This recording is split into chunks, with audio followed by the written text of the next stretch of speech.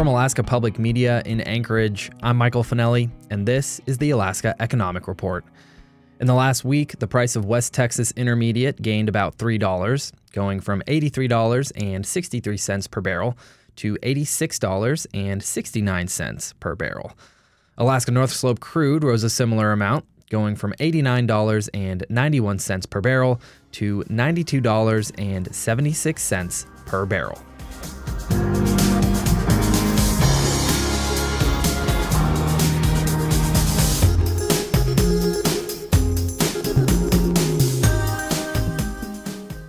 Getting rid of garbage in Southeast Alaska has always been expensive.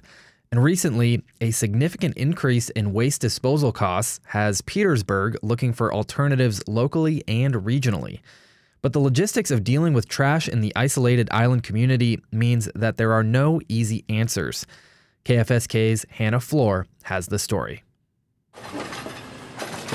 It's trash day on Noseam Street in Petersburg.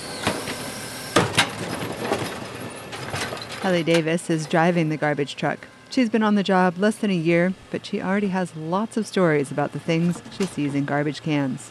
And I opened it up and it was a dead chicken. I'm like, oh! That's right, a dead chicken. Shut the lid and I was with Mikey and I'm like, there's a chicken in there! And he's like, oh yeah, it happens. I'm like, God, gross. That chicken is just a tiny portion of the millions of pounds of garbage that Petersburg gets rid of each year. And the borough just signed a trash disposal contract that's 34% more expensive than the last one. Now they're hoping to find ways to lower costs for customers in the remote town with already sky-high living expenses. But trash disposal in Southeast Alaska is expensive and complicated. Because it's an archipelago, towns can't just truck their garbage down the highway to a shared landfill. A lot of municipalities compress their trash into giant blocks called bales and barge it down to the lower 48. Chris Cotta is Director of Public Works in Petersburg. Shipping prices at this point in time are the biggest challenge that we have across the region. The increased cost of Petersburg's new waste disposal contract won't be passed on to residents this year. But higher costs will eventually mean higher prices for customers. One of the easiest solutions is simply throwing away less. Cotta estimates that nearly half of baled trash could be composted or recycled. It's safe to say it's a really significant portion of what goes into a garbage can could be diverted in some fashion, either converted to compost or put into a recycling stream and reused as something else. The local tribe, the Petersburg Indian Association, already has a small composting program. Cotta is working with the tribe to look into the possibility of expanding the program for the whole community.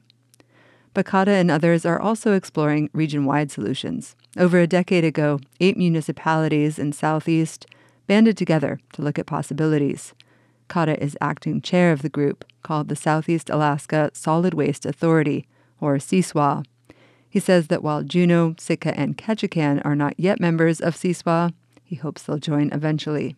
If we could get some of the larger communities to join up and be part of CSWA, I do think we'd have a lot more bargaining power. He says that if most communities in Southeast join CSWA, together they may be able to bring down the price for future contracts with shipping companies. They're interested in exploring other ideas as well. When CSWA looked at solutions about a decade ago, they found baling and shipping garbage south to be the most effective. That's why many communities moved to that model. Cotta says increased shipping costs have changed that calculation. He's also curious whether new technologies could be a part of the solution. In Petersburg, the coming price increase for most customers will only be the equivalent of a few cups of coffee each month. That might not seem like a lot, but Cotta is concerned. He says if garbage prices go up too much, some customers just won't pay. We end up with a situation where garbage is being tossed in the woods or collecting on properties because people can't afford to get rid of it. And for organizations that produce a lot more trash than the average household in Petersburg, the cost really does add up. The increase to garbage costs at the Petersburg School District would be a lot more than a few coffees.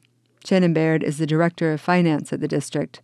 She's calculating the potential increase over a school year. We were estimating maybe $15,000, That's $15,000 that we don't have to put into other things like student activities and school supplies. CSWA plans to apply for funding to conduct a study this fall. They hope it will help determine the best path forward for Southeast Alaska.